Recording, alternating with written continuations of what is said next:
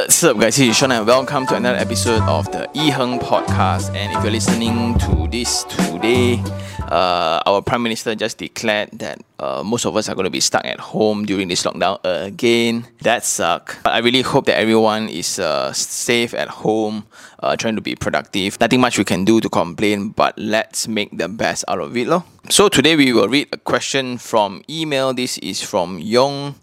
The title is called Frustration. Wow, this one a bit drama one, I think. Hi Yiheng, hope you are doing well. I have listened to your podcast in Mamat sessions and watched many of your property reviews.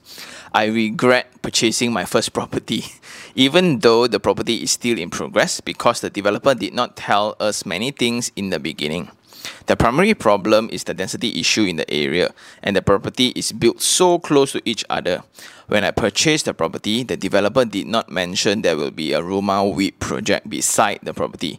Mainly, I think because the developer did not get the APDL and blacklisted for a while. And now I am worried there will be very congested in the future because the total units per acre already broke OUG Park Lane record as below. Park Lane in OUG is around 4,225 units, 4225 in 30 acres, equals to 141 units per acre. So the area that he bought is the Henge plus Kepong Mas plus Mizumi plus Residency Metro Rumah WIP plus Fortune Perdana in 19 acres, total of 6,018 units. So that results in 313 units per acre. Plus future developments some more. M Luna plus Kiara Bay, another 5,000 units perhaps. We already raised our concerns and gathered signatures from the owners to the local council, but no results. Second issue is the missing wall in the actual unit itself. The show unit and sample model shown half wall in yard area, but the actual unit is just and built 100 mm curb as a divider. Not to mention also the missing concealed copper pipe and low 2.8 ceiling height for a condo selling at this price. My question is, number one, what do you think about the properties of such high density? I planned for my own stay. Number two, what can we do as the owner of the property about the misleading info from the sales gallery and the property agent / SPA? Number three, will it affect my rental or property value? Because my unit was sold over 400,000 and the new Rumah WIP was only sold for 198,000. Sorry for the lengthy email, and I am looking forward for more property reviews in 2021. Thanks, Yong. And just when we thought we want to do something positive, right? Okay, so basically this email from Yong is explaining about his frustration over a purchase of a property in Kepong. So this Mizumi, the Henge area, right, is the one where it's rather infamous because when they hacked the wall, there's like styrofoam inside. And it took the entire real estate market by storm back then, especially Mizumi, because of the selling price. We will talk about that later. That's something about what he said is Park Lane, right? Park Lane is also one of a kind project back then because of the density. So how we calculate density is number of units per acre. Like I mentioned before, last time we talked about condominiums, right? Why we don't call high-rise condominiums anymore, because for a building to be categorized as a condominium, it needs to be planned in a format where it only has 60 units per acre and the minimum size for development is 3 acres. So in 3 acres of land, maximum you can have 180 units. But now, if you look into the high-rise projects that we are all buying right now, right, it's around 180 units per acre, 300 over units per acre, and it's kind of like normalized already, because of the nature of how new consumers buy projects, right?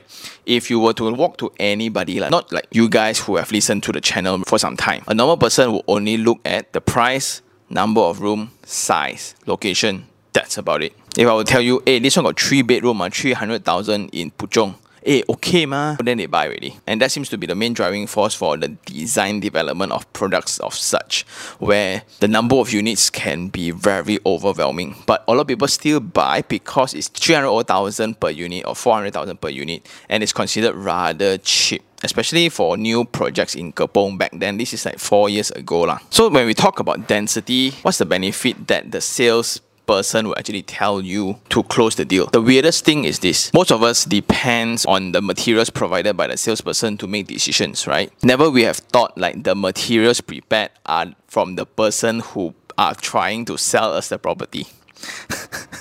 That is quite evident when you walk into the sales gallery, right? Some developers are very honest about what is on site, but some, they just build the scale model to impress you. It means, right, if there's a sewage treatment plant there, there's a pylon there, there's some hideous structure there, right, they will not put into the scale model because most of the time they somewhat know most of us are lazy to even visit the site. And surely enough, a lot of people buy the property already, they don't even know where the property is located at. So they'll just show you some CGI rendering, some photos from site, right? Somewhat how it look like, and that's about it. Then it's good enough because you only look at price, size, and number of rooms. That's about it. And because of that, most of the people are okay with high density until they really see their own house during completion. 4,000 over units, right, per building is seriously very, very scary. Then what would be the sales pitch? High number of units means low maintenance fees. That's their sales pitch, because the number of facilities, right, is going to be divided by the number of units. So your maintenance fees will be way lower, number one. Number two, that's why your unit price can be so low because the land cost is actually divided into 4,000 over units. It's a little bit more affordable in that way. Number three, it will somewhat bring up a location because of the sheer number of units, right? The commercial lots surrounding will be very, very prosperous. And those reasons are valid, actually. They are valid. And what I'm trying to say here is that if you are constrained by budget, then you can only afford projects of such, then bo pian lah, right? No other better way lah. But if you can afford slightly better, as an alternative, you can always consider a different location further away that is less dense, that is less compact, but you just need to travel a little bit further away from the city. Oh, and one point that the audience mentioned, right, it's the developer did not tell me. This goes to the marketing collaterals part where the developer provides you everything. Again, it's with the intention to close your sale. They will do almost anything. And if you think about the motivation again for sales agents, what do they want? They want transactions only. Ultimately, transaction matters the most. And how many people actually will go back to the agent that sold them the property when they know that the property they bought is a mistake? There's nothing really that you can do to hold a person liable because it's your choice, it's your signature on the SPA document. That is also partly because the documents that legally binds the purchaser and the developer, right, is mostly to the unit only. That's about it. Whatever in the SPA, if you were to read through, right, what they give you, unit layout only, site plan and the material specs, that's about it. They don't have the obligation to promise what's next to your house, the view that you will get. And it's quite funny when the salesperson actually promise you like, I guarantee you this one sure make money one, and buyers believe lah. That really just strengthens the principle of this channel, right, which is to get everybody to choose to be informed before taking that calculated risk, right? Choose to be informed, not like, aya, chin chai lah, this is our 23rd property that we visit already, very tired already, don't want to think really chin chai, just buy one. And that's generally the case. So what do I think of high density properties, right? The main difference of successful townships with high density and poorly done ones, right, will be the infrastructure. If you look into Desa Park City, right, it's getting a little bit dense also. So if you look into the number of high-rise that is coming up, right, it's also quite scary. Then you look into Mont Kiara, it's literally Hong Kong. But does it work? Yes, because the high density actually applies the population to sustain the commercial activities nearby. But the magic is it needs to be walking distance and safety needs to be done. Infrastructure needs to be designed where it's pedestrian friendly, bicycle friendly, there will be covered walkways, security patrolling and things like that. That's why Desa Park works as well. That's why new townships are all striving towards that standard. But when you come to a project that is individually managed, right, this developer A, B, and C develop the same location but they don't talk to each other. This results most of the time in a very terrible road condition where like sometimes when A do construction works and it involves the road, right, they will dig up the road, then they will lay their piping, then only developer B come and do and lay piping, so they only need to dig the road again. Then when C, then that's why the road conditions, right, will always be very, very bad.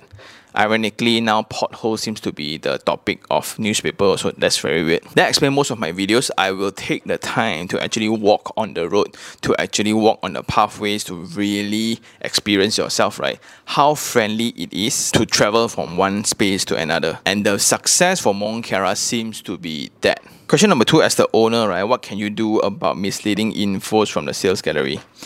I think in the sales gallery, nothing much. Like when you say that there's an area in the yard, in the sales gallery, right, that is built as a wall. But when they get the unit, in the actual unit, right, it's actually just a curb. But in the SPA drawing, it's just 2 lines. So 2 lines, if you understand how SPAs are drawn, like floor plans are drawn, right, it's actually cut off 1 meter above the floor level. So it means whatever that's above 1 meters, you cannot see the line. And why 1 meter is because that's the level where you can see the doors and the windows and things like that. And that all reflects in the drawing itself. That's why it's like ceiling plan, right? Sometimes when the developers don't provide the points, you cannot hold them liable unless it's documented in the SPA document. Again, what ties the developer and the purchaser together is only the SPA documents. Whatever that is not mentioned in the SPA drawing, you cannot do anything. Like the facade colors, there's always these very small words, terms and conditions apply lah, artist impressions only lah. Those are the things that is placed onto all these images in the sales gallery. Why? Sometimes during construction, when the budget bursts due to unforeseen circumstances or foreseen, facade seems to be the last treatment of a building. And let's say now my budget is 300 million to complete this building. Now already burst budget already. So where do I cut? I cannot cut whatever that is inside the unit. I cannot cut whatever that is bound to local authorities. So the first easy way out is to re-engineer the facade design. But as your case, right, the difference between a curb and a wall, I'm not sure whether the government will entertain, but as a group, since you have all the compiled signatures already, you can just bring to the tribunal to really just try your luck. But what will they do is they will get the developer to compensate back the wall to you. Or if that is what you want after you go through all the effort, then I think it's okay lah. Then number 3, will it affect my rental or property value? Because your unit that is actually open market 400,000, Rumah WIP is 198,000. So there's a few perspectives to this question. So I think what you mean is the density. Will the density affect your selling price? Yes. If you're looking to Park Lane and the property opposite, I don't know what's the name really. Never mind. But what we found during studies is that the capital appreciation rate in Park Lane seems to be slower in comparison to the property that has lower number of units. If you were to talk about how Rumah WIP is going to affect your capital appreciation, Rumah WIP generally you can't really transact for the next 10 years.